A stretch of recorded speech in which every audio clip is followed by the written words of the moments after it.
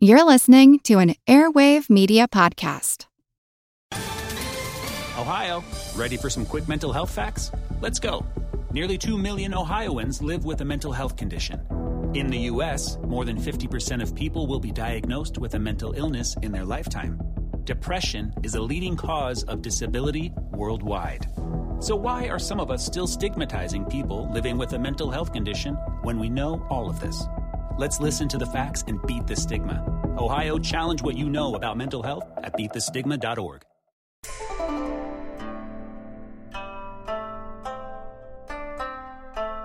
Hello, and welcome to the History of China.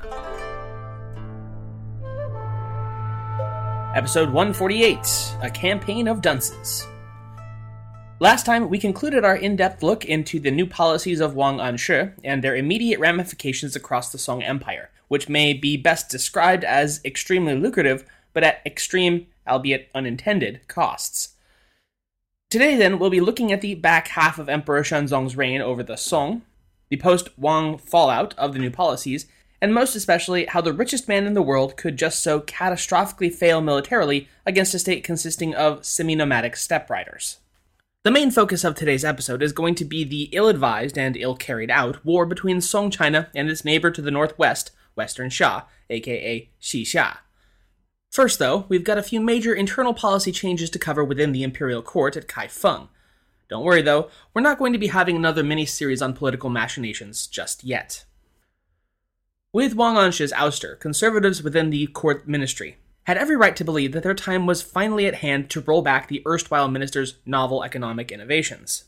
Chief among these was, of course, the longtime enemy of the new policies, none other than Sima Guang, who wasted little time in writing to his allies and potential allies close to the emperor in attempting to, quote, awaken Shenzong to the evils of the new policies, end quote. Why wasn't he at court doing that himself? Well, he'd actually been banished from the capital during Wang's tenure, and was now forced to only correspond with his political allies. Emperor Shenzong, however, had other ideas. Now 27 and well into his prime, Shenzong wished little more than to further what had long been his prime ambition: personal autocratic rule over the whole of his empire, rather than merely serving as some serene figurehead to the self-serving ministers that had long held the reins of government. Since long before his own life, in fact. To that end, Wang Anshi had proved a valuable learning tool, even if ultimately disposable, in that he'd been able to watch and learn from the ever-ambitious minister both the skills and sheer ruthlessness required to advance one's own policy ambitions in the face of significant political headwinds. Having now learned all that he could from Wang, Shenzong had little compunction in casting him aside when he proved more of a liability than an asset. Now would be his own time to shine on the imperial stage. An active, rather than passive ruler, hell-bent on matching his own greatness with the likes of the greatest of his forebearers, his great-great-grandfather, the great Song Taizong, from a century before. This would prove to be one of the great ironies of Shenzong's period of rule, at least from the conservative ministers who had so railed against the reforms of Wang Anshi. Only after they had succeeded in retiring the reformist minister would they realize that Wang had actually been just about the only thing holding back the more autocratic and bellicose aspects of Shenzong's personality. You see, Shenzong had listened to Wang and his warnings like he'd never do with anyone else. Thus, by driving Wang out, by winning, Sima, Ouyang, and the other conservatives now faced an absolute monarch who saw them all as little more than tools to do his personal bidding, rather than as valuable captains of government whose advice to heed. Be careful what you wish for, I guess. Of all of Emperor Shenzong's policy goals, the strongest and most abiding of them was his preoccupation with retaking the northern territories, specifically those lost to the state of Xixia. But related to that first goal, and only slightly lower on his docket, was his desire to fundamentally restructure the creaking underpinnings of his government that he, along with many others, deemed to be in desperate need of repair and reform. As Paul Smith explains, the bureaucracy of the Song regime was, in actuality, almost two entirely separate systems of administration, only haphazardly melded together.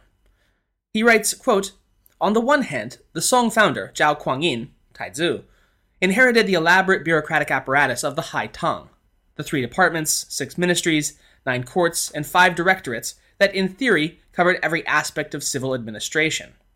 But even by the 8th century, many of the offices had lost their functional importance, supplanted by a welter of ad hoc organizations, such as the Bureau of Military Affairs, the Finance Commission, the Censораtes, and the increasing number of circuit intendancies." End quote. The older Tang systems, to put it simply, had primarily empowered the ministries at the expense of the ruler. That is, they were there for the good of the system itself, rather than the individual monarch's prerogative. The newer ad hoc agencies, largely formed over the course of the 5 dynasties, ran, on the other hand, in the opposite direction, routing supreme authority toward direct, centralized personal rule by a strong emperor. The founders of the Song state had found that both models served different and perfectly justifiable sets of needs, and had thus set up theirs as a dual system of government retaining both. This was at least in part because it allowed the system to designate ministerial ranks, as in a minister's merit and seniority within the court, from the specific job title or function that he might serve at any time, which was far more personalized to the immediate needs of the court or the minister's individual skill set. So, it was a little like we all get to hold the title of senior executive manager, but everyone also knows that the senior executive manager of flower arrangement and basket weaving is not nearly as important to, say, convening a war council than even a junior executive manager of cavalry tactics. I'm probably making a pretty bad stretch here of a metaphor, but hopefully you get the idea. But all that malarkey was not to Shenzong's taste, especially the part about diminishing his own imperial authority. To him, the labyrinthine and Byzantine bureaucratic tangle had become an embarrassment to his regime and the memory of his founders. Thus, he sought to overhaul it from the ground up. And he kept this really close to his chest also, as in even Wang Anshi from his forced retirement in Jiangnan wrote his concerns that the emperor had never before done something without extensive prior consultation with his top officials. Yet, all of a sudden, in 1080, he was reworking his entire governmental structure with no official consultation whatsoever. The reforms, which would come to be known as the Yuanfeng administrative reforms, as usual, named for the reign era during which it was enacted, meaning origination of abundance, would be modeled almost solely on the revival of the Tang Dynasty era model, casting aside the ad hoc reforms of the 5 dynasties period. And while we could get into more of the nuts and bolts and the specific changes, we'll just casually ride right on by that because, as it's pointed out by Smith, these reforms would have little impact outside of the central government in the capital. In summation, it got rid of a large number of superfluous officials and meaningless titles, all while funneling more power to the emperor himself. Save money and do what I want could have been the watchwords of Shenzong's personal rule. And this is the point where I feel compelled to briefly interrupt the flow of the internal reforms to bring you all glad tidings from the Western barbarians, specifically some far distant land which are calling themselves the Eastern Romans, or Byzantium, which is in any case far too difficult and barbaric to utter, and so we'll just call them Fulin. These narrow-faced, high-nosed people have sent us an envoy in the name of their chieftain, some bearded fellow by the name of Mieli Yiling Kaisa, but which their culturalist tongues insist is pronounced as Caesar Michael VII Ducas. From the Book of Song, quote, "The country is called Fulin. Southeast of it you go to Meluku, Cilicia. North you go to the Black Sea, both 40 days' journey. West you go to the Mediterranean Sea, 30 days' journey. In the east, starting from the western Dashi, the Abbasid Empire, you come to Yutian, Khotan, Huihe, and Qingtang, and finally reach China. They have during former dynasties not sent tribute to our court. During the 10th month of the 4th year of the Yuanfeng era, November 1081, their king, Mieli Yiling Kaisa, Caesar Michael VII Ducas, sent their first high emissary, to offer as tribute saddled horses, sword blades, and real pearls. He said the climate of his own country is very cold. Houses have no tiles. The products are gold, silver, pearls, western silk cloth, cows, sheep, horses, camels with single humps, pears, almonds, dates, millet, and wheat. They make wine from grapes. Their musical instruments are the lute, the teapot-shaped lute, the flageolet, and the side drum. The king dresses in red and yellow robes, and wears a turban of silken cloth interwoven with gold thread. In the 3rd month of every year, he goes to the temple of Fo Shi, Christ, to sit on a red couch, which he gets the people to lift. His honored servants are dressed like the king, but wear blue, green, purple, white, mottled, yellow, or brown garments, wear turbans, and ride on horseback. Twice a year, during the summer and autumn, the populace must offer money and cloth to the government. In their criminal decisions, they distinguish between great and small offenses. Light offenses are punished by several tens of blows with bamboo rod. Heavy offenses with up to 200 blows. Capital punishment is administered by putting the culprit into a feather bag which is thrown into the sea. They are not bent on making war to neighboring countries, and in the case of small difficulties try to settle the matter by correspondence. But when important interests are at stake, they will also send out their army. They cast gold and silver coins, without holes, however. On the pile, they engrave the name Mille Fu, Michael, the king's name. The people are forbidden to counterfeit the coin. End quote. And in the words of the great Forrest Gump, that's all I've got to say about that. If you're at all curious about whatever happened to those plucky barbarians of Fulin huddled on the far side of Da Shi in their non-tiled houses, give Robin Pearson's The History of Byzantium podcast a listen. But anyways, let's get back to civilization. The second phase of the Yuanfeng reforms, begun in mid-1082, was much more specifically intended to do the latter of these two objectives, that is, empower the emperor. This set of changes centered on the tippy top of the central bureaucracy, the so-called three departments. They consisted of, respectively, the Department of State, the Chancellery, and the Secretariat. The three departments had stood as the be-all, end-all of imperial administration since the end of the Han Dynasty more than 8 centuries prior. In that time, however, the distinction between those two departments and what they did had become, well, rather blurry. Thus, Xuanzong took the opportunity to disentangle the three departments in such a manner that would rather insidiously weaken them all, while enhancing his own power. Quote, rather than making each department responsible for a particular set of issues, all three departments were made to share different aspects of every issue.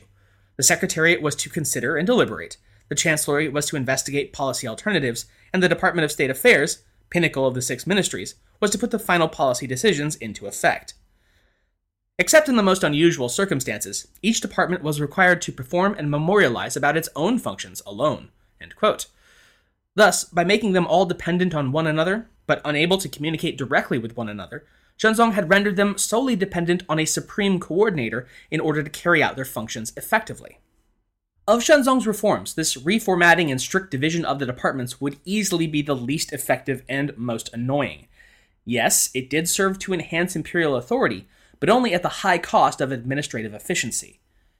Every policy initiative had to travel through each of the three departments, then down to the ministries, and then back up to the departments in a rather ridiculous roundabout that makes me think of the laryngeal nerve of a giraffe, which has to detour more than 15 feet around the animal's aorta in total just to work the throat muscles.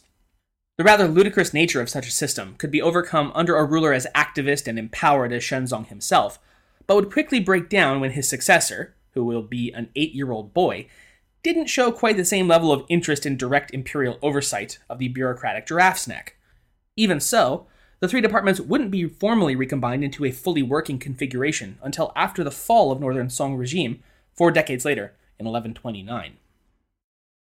Okay, so having sorted through that bit of administrative housekeeping and also read that letter from those weird barbarians to the far west, let's get to the real meat and potatoes of today's episode.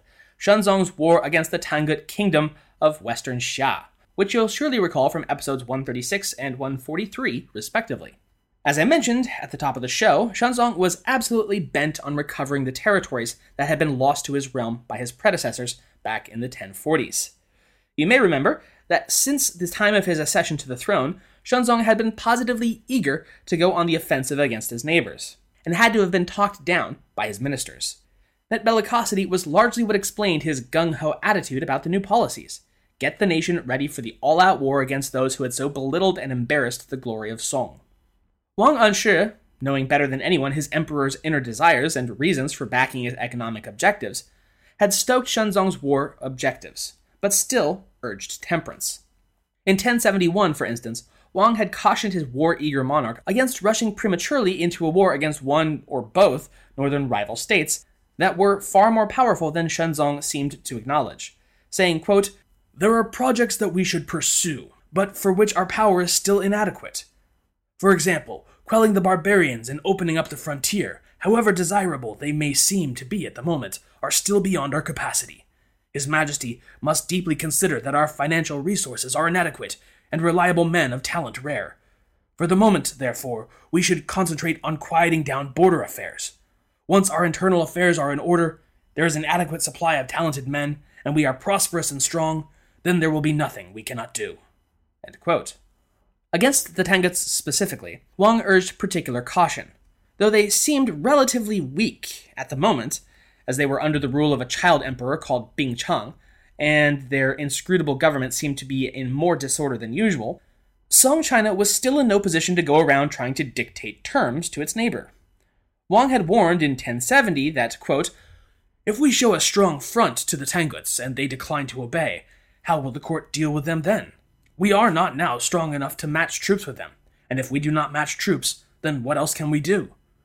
By being accommodating, we are least likely to miscalculate." End quote.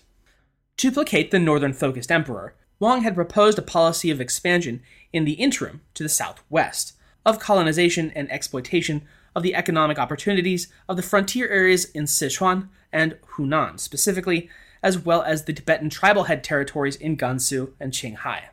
This was a long, heavily forested region pocked with karst mountain ranges and steppe plains, and could offer grazing for war horses among its other abundant natural resources. This had been followed up in late 1075 with a rather ill-thought-out invasion of Li Vietnam, after Viet troops had penetrated into the Song side of the southern border region, claiming first that they were hunting fleeing rebels, likely members of the Zhuang people associated with the infamous Nong Zhigao, and then made the truly unpardonable offense of claiming that they were really there to, quote, "save the people from the great sprouts and service exemption policies of the Middle Kingdom," end quote.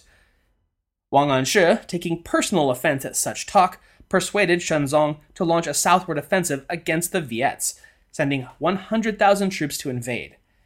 Though they would prove victorious, it would be a costly, perhaps Pyrrhic, victory. For as ever, the great equalizer of the south struck again, disease. Perhaps as much as half of the soldiers and their 200,000 porters were killed by the oppressive tropical heat and shizang, so-called swamp fever.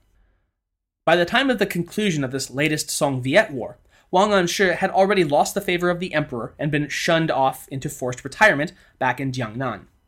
Smith writes, quote, "But if conservatives thought that Wang's departure would bring an end to frontier expansion and war mobilization, they were deeply disappointed. With no one left to speak to Shenzong as an equal, the emperor was finally free to pursue the linchpin of his plan to recover the northern territories, the conquest of Tangut Xixia." End quote. That's right, no more delays, no more cranky uncles telling him to wait. The time to strike was now. With Wang and his restraint on the emperor's bellicosity now gone, the other ministers surrounding Shenzong revealed themselves for what they'd all really become, simpering sycophants who understood nothing so much as that the best and surest way of advancing their own careers was to push the pro-war narrative the emperor already favored, and damn the consequences. In the 11th month of 1077, the Directorate of Armaments announced that it had completed the emperor's recent directive to amass and stockpile weaponry in the 5 northern circuits. Less than a year later, Shenzong had the treasuries that had been kept over from Taizu's original war chest renamed and commemorated with a poem that he wrote himself, reading, quote, "In succession, the 5 dynasties lost their bearings, while the northern dogs flourished. Taizu founded our nation, and with the aim of disciplining the barbarians, he established an inner storehouse to pay for raising troops. This dream his descendant must honor. Could I dare forget his ambition?" End quote. So the tinder had been placed, the fuel poured on top of the pile. All that was needed now was an appropriate spark to light the fire of war Shenzong had dreamed of for so long. That excuse would come in early 1081, when the Xia Empress Dowager committed a coup against her own son, the Emperor Huizong of Xia, on charges that he had become too heavily influenced by and friendly towards the Song dynasty. Well, yes, of course, we must ride to the rescue of our good friend Huizong and, restore him to his rightful place. Right. Thus, it was going to be a quote-unquote punitive expedition that was ordered from the top, and battle plans ordered drawn up and put into action by the top military minds of the dynasty in order to invade Xia, seize its capital, and bring Huizong back to Kaifeng where he could be kept, safe. Yeah, let's go with safe. From Smith, quote, "The battle plan called for a 5-pronged attack on the Tangut capital, led largely by men who had served in the previous failed campaign against Western Xia. In addition to Zhong O, the commanders included the eunuch general Li Xian, Wang Zhongjun, and Liu Changtuo, and Shenzong's maternal uncle Gao Chunyu. These 5 men commanded combat troops of about 370,000 men, supported by about the same number of transport troops, arrayed to converge on the Tangut capital from the south, southeast, and southwest. End quote.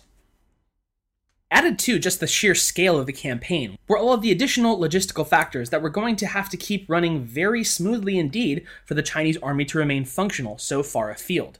Things like tactical expertise from multiple levels of commanders, smooth and uninterrupted lines of communication between the units and the converging army's commanders, and the rapid coordination of forces and provisions across the vast inhospitable terrain of the Ordos Loop. That's the sort of operational Rube Goldberg device that would give even many modern commanders nightmares, and Murphy's Law began tuning up its instrument in the background almost at once. Also, it's not as though such weak points in the plan were unknowns to the Song army. Okay, round 2. Name something that's not boring. A laundry? Ooh, a book club. Computer solitaire, huh? Sorry, we were looking for Chumba Casino. That's right, ChumbaCasino.com has over 100 casino-style games. Join today and play for free for your chance to redeem some serious prizes. ChumbaCasino.com. No purchase necessary. Void where prohibited by law. 18 plus. Terms and conditions apply. See website for details. Like I'd said before, just a decade prior, many of the same commanders now leading the force had been involved in the last attack against Xia, which had turned out to be a, well, what's a stronger word than catastrophe? The previous campaign had fallen to pieces on very much the same weaknesses displayed by this latest plan. To briefly summarize it, the Song armies had penetrated into Xia-controlled territory, taken a position and fortified it, only to belatedly realize that their forward operating base of choice actually had no access to independent water supply, and required a ludicrously indefensible 50-mile-long supply route to resupply. Then, there was the fact that the prodigious egos of multiple military generals hell-bent on taking all the glory and credit for themselves virtually ensured that the need for them to, work together and stick to the original plan was tossed out the window as soon as the rubber met the road, leading them all to pursue their own strategies and causing total confusion. In the end, amid mass mutinies by minority peoples conscripted into the armies, the grand campaign had ended in an embarrassing rout and ignominious failure, not to mention the summary cashiering of the idiot commanders who had allowed this to happen. But this time, they had had 10 years to learn from those mistakes and build up their war chests and forces and gain valuable experience, so this time they were totally going to screw it up again, and in very much the same ways. The campaign was launched from the 8th month of 1081, and began, much to everyone's delight, and I imagine secret surprise, with a sweep of stunning successes across the board. Within a month, the army of General Li Xian had taken the enemy city of Lanzhou, the stronghold that sat astride and guarded the Gansu corridor of the long-disused Silk Road into the western reaches of the dynasties of yore, but had been under either Tibetan or, more recently, Tangut control for the past 4 centuries. This allowed the Song armies access to the Ordos reaches of the Yellow River, and a direct path to the Xia capital city, Lingzhou. Meanwhile, General Zheng O took his forces and swept through the western side of the Ordos Loop, seizing Mizhi, Shizhou, and Xiazhou cities by the 10th month, and thereby gaining control of the Hengshan Highlands, the very site of the Song rout a decade prior. It was all going according to plan, and the other generals began to tighten their noose around the Tangut capital. For their part, the Tangut government was taken largely by surprise, especially as it was in the throes of the internal squabbling between the forces loyal to the Empress Dowager and those loyal to her now imprisoned son, Huizong. The Empress Dowager Liang, referred to as a fierce warrior in her own right, both on and off the battlefield by Ruth Dunnell, rejected her general's plans to confront the invaders on the field of battle, and instead approved of a plan put forth by her senior-most generals that would center all of their efforts on defense of the capital Lingzhou itself, effectively ringing it off in a strategy known as strengthening the walls and clearing the fields. The Xia forces would form an impenetrable barrier around the capital region, and allow the Song forces to close in, extending their vulnerable supply lines, which could then be attacked at will by the Tangut's world-class light cavalry. This would prove to be the undoing of the Song invasion. Smith writes, quote, "Supply problems soon beset Gao Chunyu and Liu Changtuo at one end of the campaign in Lingzhou, and Cheng-O and Wang Zhongzhen at the other end in the Hengshan highlands, sowing discord among the generals and between them and their civilian supply masters. This would in fact culminate in the Song armies themselves turning on their beleaguered supply masters, when, after suffering from chronic shortages of much-needed materials to continue their offensive push, decided that it was those lazy porters who were the real problem. In what was described as a, quote, grisly slaughter of hundreds of labor conscripts, end quote, the fiscal intendant of Fuyan Circuit himself led his forces against the horrified conscripts, quote, slicing through the foot tendons of fleeing porters and leaving them to crawl helplessly to their deaths, end quote. So, yeah, good luck sleeping with that image in your head tonight. This horrific slaughter, and its total pointlessness, was later compounded to an absurd degree when it was found out after the war that the other intendants from the same circuit had actually been selling off provisions entrusted to their care and on their way to the front lines for their own personal profit. Meanwhile, out on the front lines of Yuzhou, it was quiet. Too quiet. The eerie emptiness of the region, where there had been zero contact with the enemy forces, despite the Song army having driven deeply into their territory, so unnerved the commanding general, Wang Zhongzhen, that he was driven to extreme paranoia, fearing that he and his army's movements were being spied upon by invisible Tangut scout units just waiting for them to let their guard down. General Wang ordered that no cooking fires were to be allowed when encamped, meaning, of course, that the soldiers under his command were forced to eat their already rapidly dwindling supplies of rice raw, which, let me tell you, is no fun at all. Between the contagious paranoia spreading through the soldiers, not to mention the actually contagious camp illnesses spreading like wildfire due to the extreme cold of the nights without any source of warmth, and, eating raw, dirty rice from old bags, it wasn't long before mutiny was on the tongues of the Song army in Yuzhou, who rapidly came to the conclusion that they need only kill their general and the 2 government watchers with him, and they would be out of this mess. Wang Zhongzhen was barely able to escape the wrath of his enraged soldiers, and I'm not sure what became of the 2 fiscal intendants that they'd also planned to kill. But in any event, it was made perfectly clear that the forward momentum of Wang's army through Yuzhou was totally stalled out, and it was quickly ordered to retreat back to the city under Song control. And as Joseph Heller is remembered as having said, just because it's paranoia doesn't mean they aren't really after you. Because it turns out that the Tanguts really had been waiting for an opportunity to present itself, and there are few opportunities in war quite as juicy as having a starving, sick, and mutinous army trying to retreat back to safety and a hot meal. Sweeping down on the haggard Chinese force, they harassed the columns of soldiers all the way back to Yuzhou City. Between the Xia harassment and the sickness continuing to sweep through their ranks, the Song army lost something like 20,000 soldiers over the course of their retreat. Alright, so that's not great. But what about what's going on over at Lingzhou? How are the other 4 armies doing with the siege of the capital city? Oh, just everything that could go wrong doing so at the worst time. So we already covered the supply problem issue, but that was just compounded by poor communication between the Song armies, as well as just outright stupidity and incompetence up and down the command structure. Again, from Smith, quote, neither Gao Chunyu nor Liu Changzuo were able to coordinate their arrival at Lingzhou, and when Gao did begin to attack in the 11th month of 1081, he discovered that his troops had brought no siege equipment, end quote. Now let's just pause and rewind and think about that for a second. The whole point of this campaign was to besiege a walled, heavily defended city of Chinese design, which we all know by now are essentially built from the ground up as specifically anti-siege machines in the first place, and they forgot to bring their siege equipment.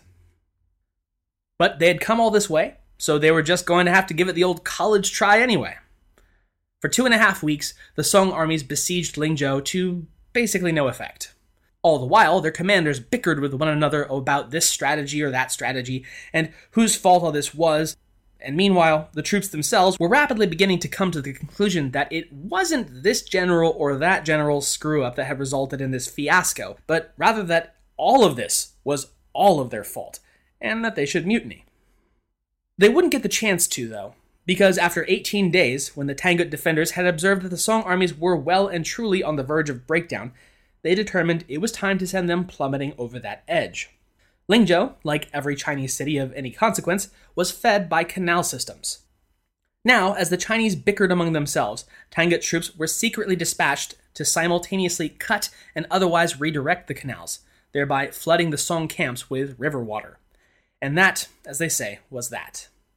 Up to their waists in filthy water that even now washed away the little food and equipment they'd remembered to bring with them in the first place, the Song army knew that the game was up and ordered a long overdue withdrawal. Yet once again, seeing the enemy pack up and leave was the perfect opportunity for the Tanguts to, that's right, send out the cavalry riders to harass them from all sides. Being picked off one by one from enemies you can't strike back at is a heck of a thing for an already thoroughly demoralized, starving, and river water filthy force to undergo. And so it was that what had begun as an orderly, if thoroughly demoralized retreat rapidly devolved into a panicked rout, once again. It had been meant to be the shining capstone to the policies Emperor Shenzong had spent a decade putting into place with exactly this campaign in mind. And yet, in less than 4 months, the invasion of Xixia had gone from glorious reconquista to utter humiliation. And yet the war wasn't over. The worst was still yet to come. Though the failure of the five-pronged strike meant to lop the head off of Xixia might have convinced more reasonable men that maybe somewhere in all this a mistake might have been made, the leadership of the Song armies contained no such man.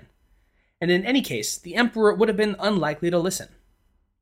In spring of the following year, the majority of the court, having cheer-led Shenzong into this war already, continued to shake their pom-poms and call him to continue the assault.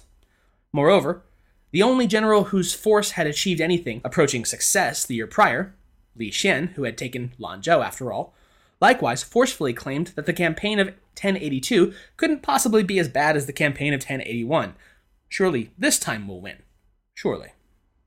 Enter stage left, the man who would lead this new strike against the Tanguts, a man with zero military experience, but who had had the emperor's ear for some time now, and had risen to special prominence following the disaster of the prior year by loudly and repeatedly denouncing the generals of that campaign as having been too cowardly to defeat the Xia forces.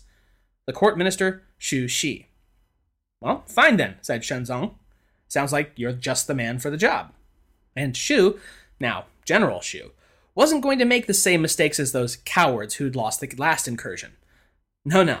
He was going to make a far older set of mistakes. A virtual repeat, in fact, of the failed Song invasion of Xixia a decade ago. Those who don't learn from the past...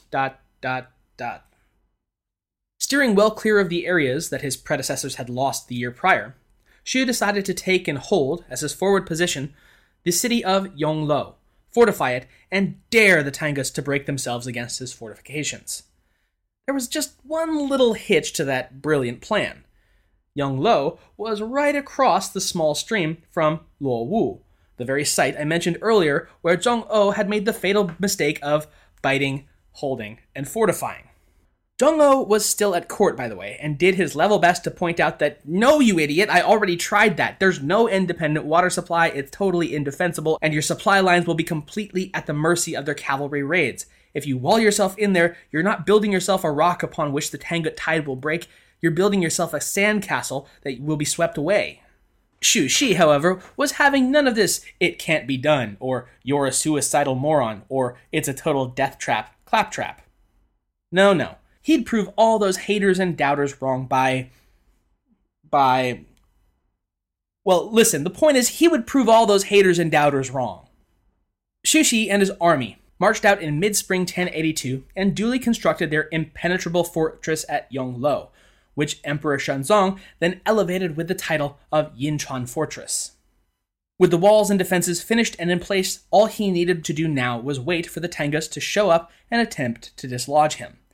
A moment General Xu loudly and repeatedly proclaimed would be the crowning moment of both his and the Emperor's glorious victory against the dirty Tangut barbarian hordes.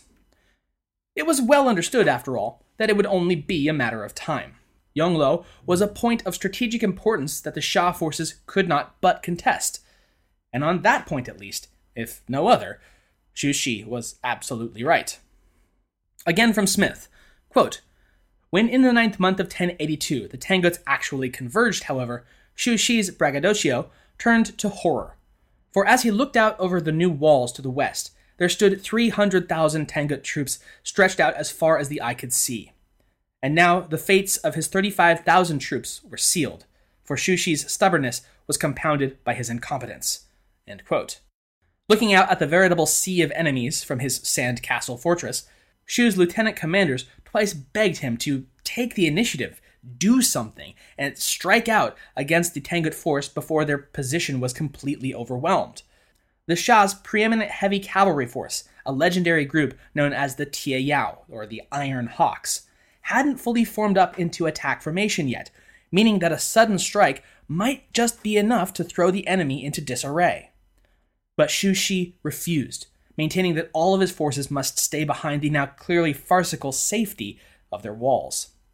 "Well then," begged others, "walls or no, let's at least recognize that we're thoroughly outmatched here and retreat before we're totally surrounded and subsumed." As punishment for that suggestion, Shuxi had his forces actually stand outside the wall gates and take the initial assault head on. And it got worse. Of the survivors of that initial clash, half again would wind up dying not from enemy action, but simple dehydration. After all, the stream that was the only water supply for some 50 miles around was outside the city walls, meaning that it was now under the control of the Tangut forces, forcing the, quote, parched soldiers to drink what liquids they could wring out of horse manure, end quote. Rain would eventually arrive, but far too late for the defenders of the so-called Yinchuan fortress. As the storm broke overhead, the Tangut soldiers swarmed the walls, cutting down the severely weakened defenders where they stood, or as they attempted in vain to flee. They were cut down without mercy, though a little more than 12,000 would find their way out of the carnage, and some reports claim that Shuxi may have somehow snuck his way out of the slaughter alive, though such reports are unverified. And I, for one, hope that he at least met the same grisly fate as the one he'd forced upon 13,000 of his own soldiers. The stunning, but not so unexpected, loss at Yongluo finally brought about the end to Shenzong's dreams of reclaiming the Northlands from the Tanguts, and in so doing utterly broke the emperor's spirit. The cost had proved staggering. In human terms alone, over the course of the two campaigns in 2 years, Song had lost a combined 600,000 soldiers and officers at Lingzhou and Yongluo. The emperor appeared in tears before his officials in late 1082, berating them all for not giving him better advice, and exclaiming, "Not a single one of you said that the Yongluo campaign was wrong!" End quote. I have to imagine by this point, Zhong-O had ground his teeth down to nubs, but thought better of voicing his opinion on the imperial scapegoating. And indeed, even by Shenzong's own later admission, there actually had been officials who had warned against such foolishness, including several who had directly warned the throne that Shuxi's cockamamie scheme would bring the nation to ruin, and Shenzong had simply chosen not to listen to them. It was only in the wake of such abject and total failure that the veils had finally been lifted from his blindly ambitious eyes, that he had been willingly led down the primrose path by suck-ups and sycophants who wanted to advance their own careers by telling the emperor what he wanted to hear, rather than what he needed to hear. As stated in the extended continuation of the Zizhi Tongjian, quote, "The emperor began to realize that his frontier officials could not be trusted. Moreover, he had become weary of war, and had no more ambition to conquer the Western Shah." End quote. In any event, both sides had been thoroughly exhausted by the clash, and it would take more than a decade for them to have recovered enough for hostilities to break out again. For now, at least, the Song once again accepted the Tangut peace overtures, hat in hand. In what would prove to be the final years of his reign and life, Shenzong shifted decisively in his mindset and policies from reformism and progressivism and back to the stodgy, but safe, conservatism of the old guard, the so-called Jiutong men. Those like the formerly banished Sima Guang. In 1083, for instance, he formally cashiered a state councillor for railing against Sima Guang's quote-unquote perverted views. In short order, those officials and ministers associated with or sympathetic to Sima and his ilk were recalled to Kaifeng, and otherwise lifting official censures against his erstwhile political critics. By the autumn of 1084, that piecemeal recall and turning to old guard conservatives picked up to something like a frenzied pace. This seems to be because that though he was only 36, he was ill and sensed he was dying. He insisted to his ministers that he officially designate an heir, whose training and protection he felt could be best and indeed could only be trusted to Sima Guang and his stodgy, unfun, but unfailingly trustworthy and wise regency. The decision of naming an heir was chock full, as it often is, with intrigue and political machinations. All the more so when the heir in question is a child, as all of Shenzong's progeny still were. In the end, though, it would be the obvious choice, his eldest son, Zhao Shu, from his empress Zhu, who would be named as the crown prince. In the second month of 1085, as Shenzong's health slipped further into moribundity, he agreed, at this point only by nodding weakly from his deathbed, that the 8-year-old be formally made Taizi, and that a regency be assumed by Shenzong's own mother, the Empress Dowager Gao, until the emperor should recover. Recovery, however, was a pipe dream. Quote, Shenzong's strength was spent, and in the third month of 1085, he died. Zhao Shu was proclaimed the new emperor, and authority over all national and military affairs was transferred to the now Grand Empress Dowager Gao, and now the Regent and Dowager Empress Xuanren. End quote. And so, with that, we've done it. We've gotten to the end of Emperor Shenzong's 17, has it really only been 17? Years on the throne. And all of those crazy changes, rises, and falls of this activist, reformist emperor enacted upon the Song Empire. What a roller coaster ride. And so, next time, we get into the last 2.5 emperors of Northern Song, leading to its decline, and, well, we'll get to that in due course. Thanks for listening.